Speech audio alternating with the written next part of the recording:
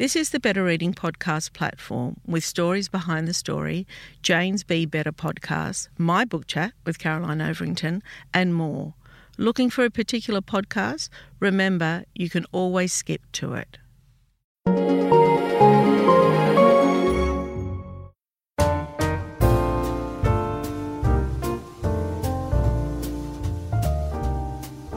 Welcome to the Better Reading Podcast, Stories Behind the Story, brought to you by Belinda Audio. Listen to Belinda audiobooks, anywhere, everywhere. Hi, this is Cheryl Arkle from the Better Reading Podcast, Stories Behind the Story. We talk to authors about how they came to tell us their story. Ruth Ozeki, welcome to Better Reading. Thank you so much. It's a pleasure to be here. Ruth is a Japanese-American novelist, filmmaker, and a Zen Buddhist priest whose 4 books have been widely and critically acclaimed. Her 3rd novel, A Tale for the Time Being, won the LA Times Book Prize and was shortlisted for the Booker Prize. Her most recent novel, The Book of Form and Emptiness, won the prestigious Women's Prize for Fiction of 2022. It's an irresistible novel about the power of reading and books, as well as the mess of consumer culture. Ruth, I think The Book of Form and Emptiness and Better Reading is a match made in heaven. I think you're probably right. Yeah, it is exactly what we do. I am in the very, very privileged position of having a job that is my life, where all I do day in, day out is talk to wonderful writers. I had Geraldine Brooks in the office last week. Pulitzer Prize. I know. Every day I have to pinch myself. Brilliant. Yeah. And then here you are talking about the same subject. So, Ruth, tell me, I mean, you know, there's so much there. Novelist, filmmaker, Zen Buddhist. Now, I would say novelist, filmmaker, same category, storytelling. Zen Buddhist priest, I'm not sure. You'll have to explain that. It's kind of, I think it might be anti-storytelling or something. No, not really. Well, you know, it's something that, I've been interested in Buddhism all my life.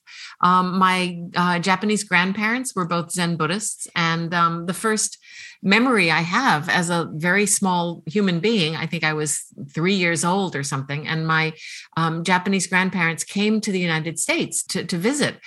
And I remember they arrived at night, and my mother sent me into the bedroom where they were sleeping. And it was actually my parents' bedroom. So, you know, these mysterious grandparents had displaced my parents, who were obviously the most powerful people in the world, right? Mm-hmm. And so they must be very powerful indeed. And my mother sent me in to call them for breakfast. And I remember walking up to the door and, you know, raising my hand to the doorknob because it was very tall, and opening it up, pushing the door open. And I saw my grandparents sitting on the floor.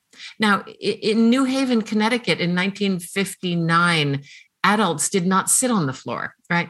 And so this was weird enough. And then they were sitting on the floor cross-legged, and they were kind of rocking back and forth. And just at that moment, my grandfather opened his eyes and sort of locked eyes with me, right? And I was just terrified. And I went running back out to the kitchen to tell my mother. I mean, I was terrified, but also fascinated, right? And to tell my mother. And what they were doing was they were just finishing their meditation, right? So this is my first memory as a person, as a human being. And it was, you know, the memory of my grandfather, my grandparents sitting zazen, meditation. And I suppose, you know, part of it is that I grew up during the 1960s, and, you know, everybody was meditating then. And so I just kind of continued this interest in it, reading books when I was younger. And then when I was 14, I was initiated into transcendental meditation. Wow. So I did that for a long time. And then I got involved with a Tibetan Buddhist group and you know, was sitting with them for a while. In college too, I studied Buddhism. And I also did a lot of the Buddhist arts, you know, so I did, you know, I have a teacher's license in flower arrangement, and I have studied Japanese No theater, which is very heavily influenced by Buddhist tradition. And so then, you know, that just kind of continued. And then, you know, in my 40s, I guess. Is that right? Yes, it was in my late 30s. My parents were getting old and they were, approaching the ends of their lives. And it was clear to me that I was going to have to take care of them because I'm an only child. And this was terrifying to me. And that's really when my interest in Buddhism got very, very serious because, Buddhism is very good with sickness, old age, and death, and I laugh when I say that, but it's Buddhism is very helpful when it comes to confronting, the stark realities of human life. And so that's when I started practicing. It's interesting you should say that because my mother died recently, just in the last couple of months. Yeah, tough. Sorry. It's a tough gig, isn't it, Liz? Really hard. I'm so sorry. Yeah. Thank you. But it brings me back to your book, because I took solace in reading. I couldn't, how do you handle grief? I don't know. There's not really a proper path, is there? Maybe there is meditation, but I guess I just grabbed what I knew. I was given, there's a beautiful writer in Australia called Chloe Hooper, and she'd written this book called Bedtime Story, which is a piece of nonfiction about her partner being sick and how would she then tell her children. Now, I had gone to San Francisco and a friend of mine had given me a proof copy of Chloe's book, and I took it with me to San Francisco and I didn't read it. I read everything else while I was over there, but I didn't read that. And then as I was packing up to come home, and I had to come home early because my mother was not well, I packed up the apartment and I thought I left most of the books for the apartment, but I thought, no, I'm not going to leave Chloe's book. I'll take that with me. So I'll read it on the plane. Anyway, so I took it back and I didn't read it on the plane. And then the first day I went in to sit with my mother. For whatever reason, it was in my handbag and I pulled it out in my purse and I started reading it out loud. And that then defined the next 7 days. Oh, my goodness. This is the truly miraculous thing about books, is that they find you. When you need the book, the book will appear and it will find you and it will give you what you need. And I found this to be the case in so many instances where something will be happening and I'll need a certain kind of support or I'll need a certain kind of, perspective, and the right book just shows up. And so this is one of the things that I was playing with in the Book of Form and Emptiness, is this idea of, books just showing up when you need them. And that's extraordinary, because when I started reading this book, I thought, oh my God, that's my recent experience. That is really, and I guess I have been that way most of my life, but I'd never read about it. Yeah, sure. And that's the other wonderful thing about books is when, you recognize the experience that's being described so intensely, right? And you think, how does this book know? But that's the beauty of reading, isn't it? And storytelling is finding yourself sometimes in places that you don't even expect to find yourself. Oh, absolutely. Yeah. Absolutely. Isn't that the beauty? Yeah. Tell me how you came to writing. Oh, let's see now. I mean, so far back, I don't even remember. I always loved to read, and I read voraciously as a young child.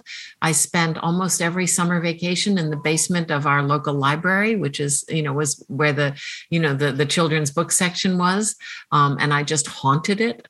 And I just knew that I always wanted to write these books. I wanted to write books like the books that I was reading. I mean, again, I was an only child, and my parents were, they were in their 40s when they had me. And so there was a huge age gap, also at that time, in the 1950s, 1960s, parents didn't exactly play with their children in the same way that happens now, right? Yeah, it was very formal. It was very different. They had their lives. Yeah, I had my life. And so my friends were books, my friends were all books. And so when you finished school, you went to, we call it university here. When you were forming your career and growing up as a person, did you feel that you were a filmmaker? Did you feel that you were a novelist? What kind of jobs did you do to get you to here? Sure. In high school, I went to a high school that had a very kind of advanced media education mandate. And so I was doing a lot with film and video and photography, even in high school. But they also had a wonderful literary magazine, and I was part of that. So even back then, even in high school, my interests were kind of split between film and television production. I mean, this was a really long time ago, so the technology has changed, so much. But I was kind of split between, these genres. But back then I was not writing fiction as much as I was writing poetry in high school. But we took our writing very, very seriously. I mean, we thought we were all F. Scott Fitzgerald and Hemingway and, Anais Nin and Virginia Woolf. We were these people, we were their incarnations, at the age of 14 and 15 years old, And then when I went to college, when I went to university, I started writing short fiction. I started writing short stories. And that was, I felt like I was coming closer and closer to the thing that I really wanted to do. I got sidetracked, though, because for a while in university, I was also reading and studying English literature, and I just fell head over heels in love with Shakespeare. And I decided that I wanted to be a Shakespeare scholar. And at the time, of course, somebody who looked like me with an Asian face, there was a disconnect there for many of my teachers and many of my professors. And they suggested that I do comparative literature instead. So I ended up going to Japan for several years to study classical Japanese literature, and in particular, classical Japanese theater.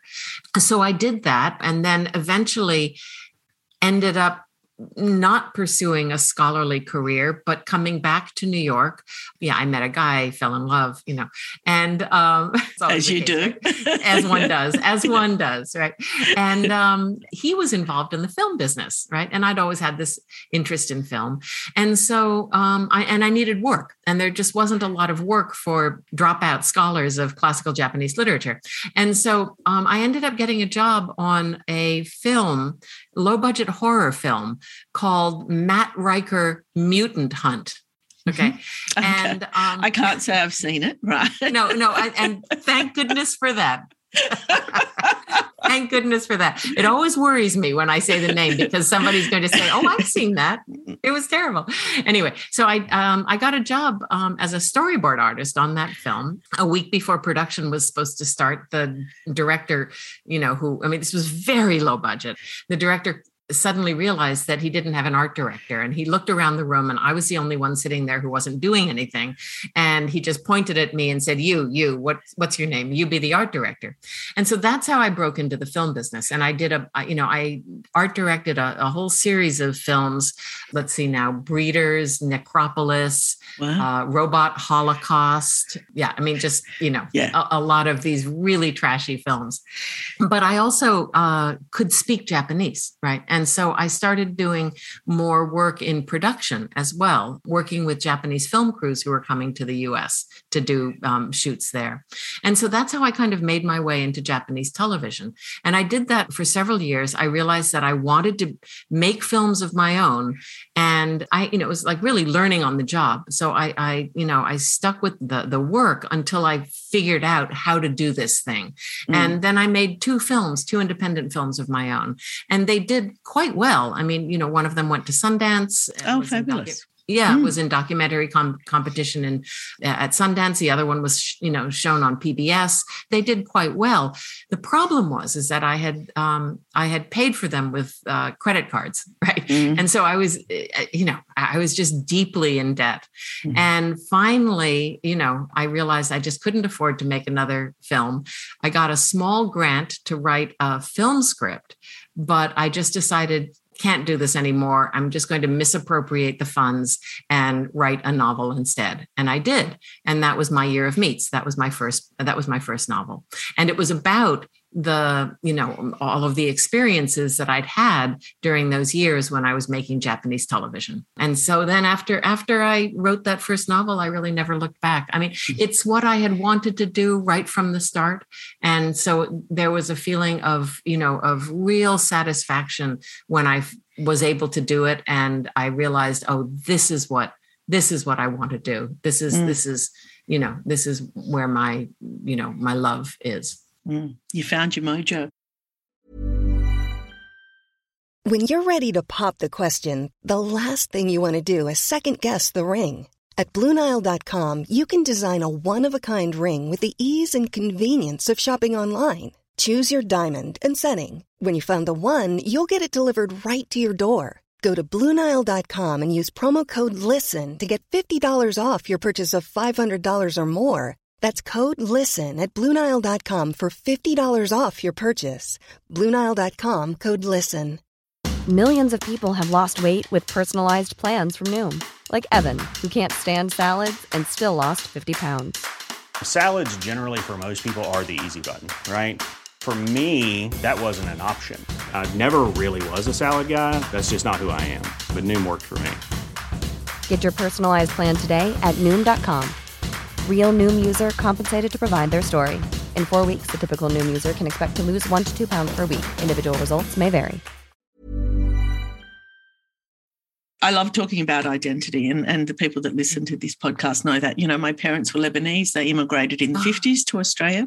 And I often talk about how I feel. Like I was born here, but I feel culturally more Lebanese than I do Australian. And I'm wondering with you, I mean, you've got an American father and a Japanese mother. How do you perceive yourself in terms of identity? Well, you know, it was really funny because when I was growing up, when I was a little girl, I was growing up in a primarily white environment. You know, there weren't a lot of Asian people in the area. And so I really, and yet people would look at me and they would see a little Japanese girl. So that's, of course, who I became. That's who I thought I was. And I became, as the object of this gaze, you know, I became that person. And I never realized until much later that I wasn't a little Japanese girl. And so I behaved exactly like the stereotype of a little Japanese girl. You know, I was quiet. I was studious. I played an instrument. You know, I was good at school. All of those kinds of stereotypes. I molded myself. An only child. I mean, it all fits. Yep. Yeah. And then later in college and at university, I went to Japan for the first time as an adult anyway, you know, the first time. And I could speak a little Japanese, but not very well. And people looked at me, they looked at my face, and what they saw was an American, right? And suddenly I realized that was when I really understood, oh, I'm actually an American and I'm entitled to be all of the things that an American can be. I can be loud and obnoxious, and I can have a sense of humor, and, you know, I can be cynical, and, you know, all of these, I can be outspoken, you know, all of these things that I had, you know, internalized as kind of American characteristics that, you know, I wasn't entitled to. Suddenly it's like, oh, that's me too. And it was really liberating. It was super liberating. Do you know, that's so similar to my story in a way, because and I hadn't thought of it in that, with that perspective. But of course I felt Lebanese when I was, you know, particularly in primary school, because my mother handmade our cardigans, whereas everybody else had a machine knit a cardigan. You know, our lunches were on Lebanese bread and they were rolled up, you know. So our identity was very much that. But then as an adult, I went to Lebanon for the first time, feeling very, very Lebanese. And my grandmother was introducing me to her neighbours as Cheryl the Australian. And I was like, I was so shocked. I had a real conflict with who I was for a couple of years after that. It really was very, very defining for me, because I'd never looked at myself in that way. But it's confronting as well when you discover it, and exciting. Yes, yeah, exactly. And that's when I suddenly realized, wait, this is fantastic, because I always thought it was a handicap.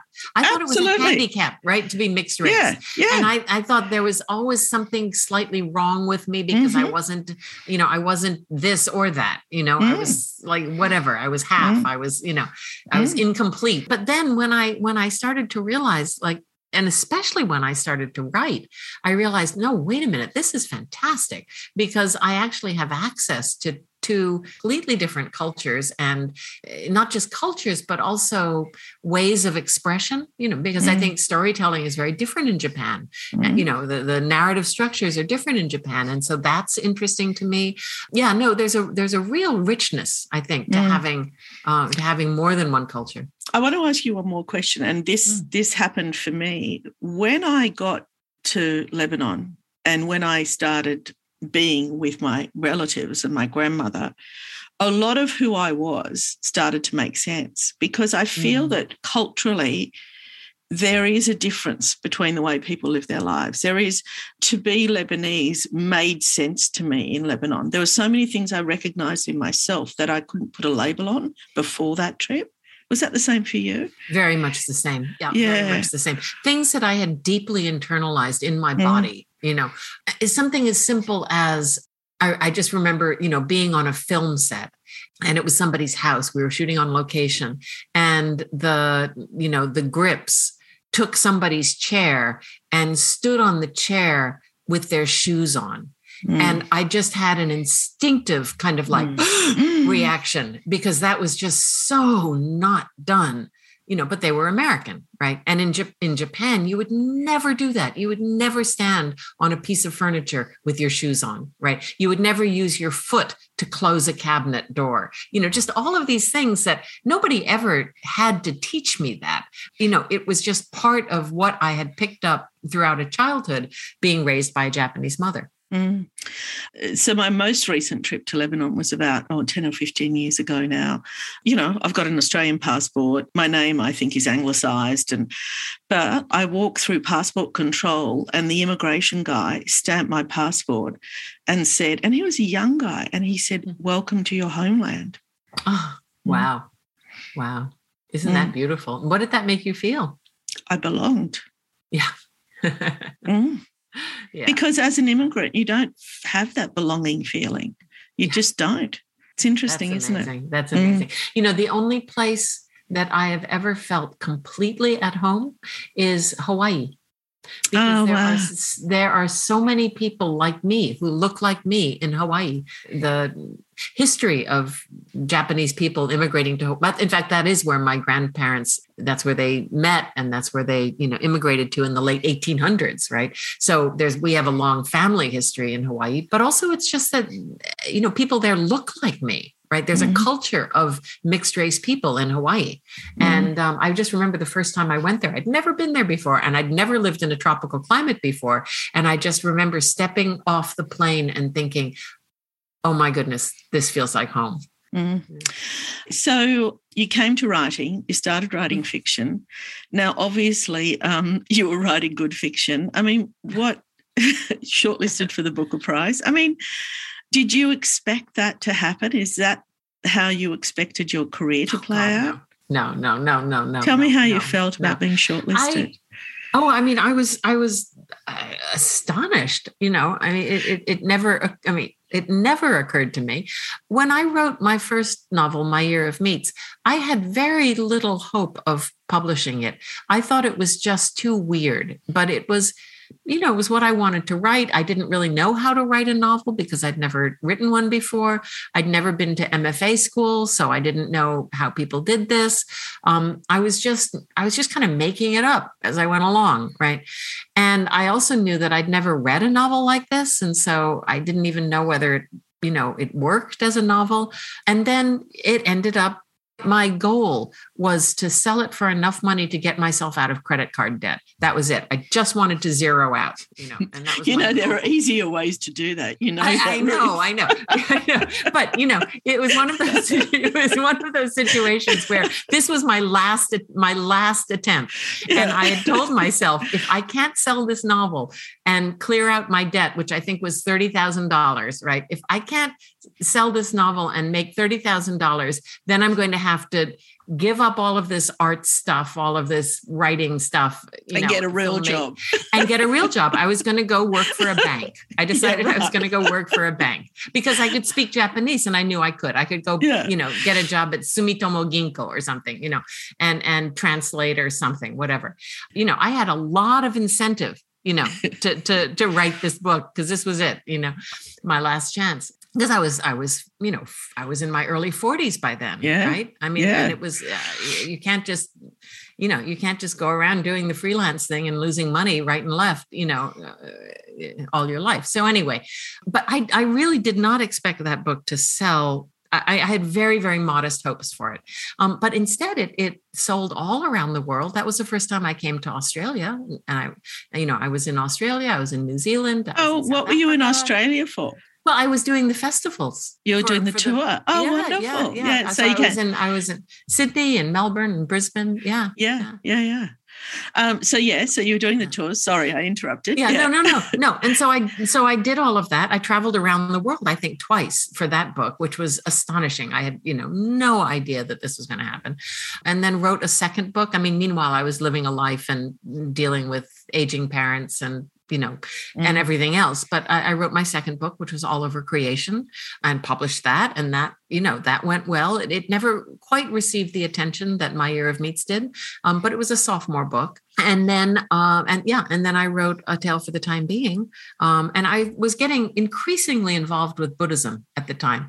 And so, the first two books are really about food and environment and, public relations and, corporate culture and, these kinds of things. The last two books, because my books seem to be written in pairs. So A Tale for the Time Being and the new book, The Book of Form and Emptiness, are both more heavily inflected with Buddhist themes, I think. And they're more about young people who are facing mental health challenges of various kinds. I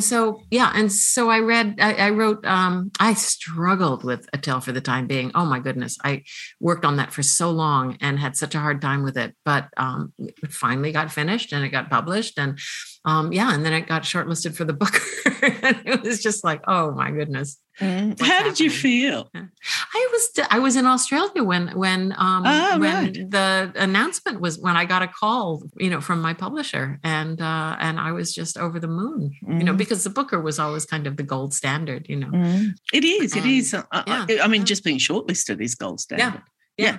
So I was absolutely, delighted and terrified, partly because, you have to dress up and be fancy, and it was like, I don't know. And be an adult, you're walking into the room. Adult. You have to know how to curtsy to the royals, Yeah. But also I've never done that. You have a responsibility to all those that came before you as well, because it's a stellar list. Yeah. So the Book of Form and Emptiness, where did the idea come from? Well, I think it came from, there's never one idea. There's never one source. It's more like a bunch of different kind of random factors start to, come together and constellate. And then from that constellation, the book kind of pops out. So in this case, it was a bunch of things. Part of it was my interest in our relationship with material objects. A Tale for the Time Being was about time, right? And I was thinking that the Book of Form and Emptiness would be a book about space and the things that take up space in our world. And so it was, I knew that I wanted to write about things. I wanted to write about our relationship with things, our sense of acquisitiveness, how we need things in order to make, to create our identities now, especially because we live in such a materialist culture. I was fascinated by the whole Marie Kondo phenomenon. And part of this, of course, was personal because I had to clean out my parents' house when they died, and they had a lot, many, many, many things, right? They weren't hoarders, but they were children of the Depression. And so they held on to everything, right? And so I had to clean out all of that. So I was really preoccupied with our relationship with things. And that was part of it. And then the other part of it, the book is about this little boy, Benny O, whose father dies when he's 12. And he hears his dad's voice calling to him in the crematorium, right? He starts to hear voices. And then from there, he starts to hear the voices of objects, of things speaking to him, right? And his mother is a hoarder. So, their house is filled with noise and, it's a very cacophonous place. But what happened was that, again, this is a kind of a personal story, but after my own dad died, for about a year after he died, I used to hear his voice. And it was always in a kind of normal, everyday context. I'd be washing the dishes or folding the laundry, and I would hear him as if he were standing behind me, and he would clear his throat and say my name. And this happened so quickly, right? And I'd turn around expecting, because it's just happening so quickly. And I just turned around expecting to see him, and he wouldn't be there. And there'd be this moment of like, what? And then I'd remember, of course, he's dead, right? And I think probably because the cognitive dissonance of an experience like this, right, was so great, I just kind of forgot about it. I just went right back to washing the dishes and didn't really think about it. But it happened about 5 or 6 times, that I can recall during about a period of about a year. And then it stopped happening. And then I forgot all about it. But I started in my later life, I started hanging out with people who hear voices. Right. And so I started, and then I kind of remembered this. And so I got interested in this phenomenon of voice hearing, because of course there are many different ways of hearing voices. And as an artist, as a writer, I hear voices all the time. I hear the voices of my characters speaking to me. I hear the voices of books speaking to me. Right. But I don't hear them externally. I hear them internally, so I'm hearing the voice as if with my mind. Right. But the experience of hearing my dad's voice was very different. It was very external, and I heard his voice as if with my ears. Right. And my friends who are voice hearers describe their voices as exactly that. Their voices are outside them. And so I started to think about this phenomenon. Right. And about how, some voices that we hear are, our culture looks at as being fine, normal, oh, you're lucky, you can hear the muse speaking to you, right? In fact, what I do as a novelist is celebrated, right?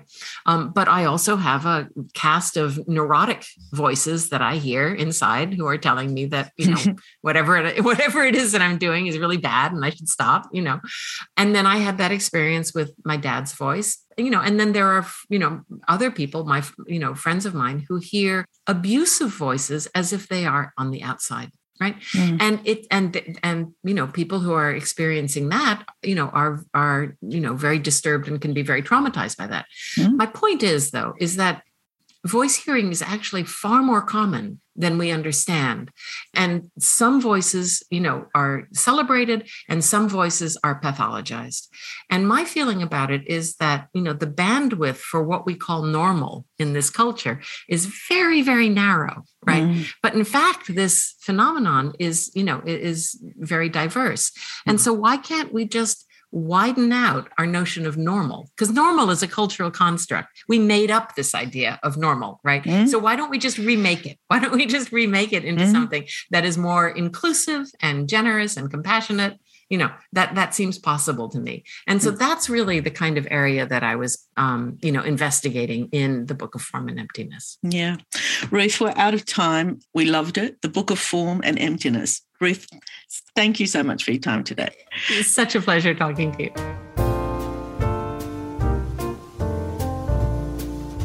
If you'd like more information about Better Reading, follow us on Facebook or visit betterreading.com.au. This podcast is proudly sponsored by Belinda Audio. Belinda audiobooks are available on CD and MP3 from online booksellers and bookshops everywhere, or you can download from Audible, Google Play or the iBook Store. We've also created our own app called BorrowBox that's available from both the App Store and Google Play. All you need to do to get it working is to download the app, join your local public library, and you'll gain access to the world's best collection of ebooks and e-audiobooks available for you to loan on your phone or your personal device. Belinda, we're here to enable you to escape, imagine, grow, and be inspired through the power of storytelling. Belinda Audiobooks. Anywhere, everywhere.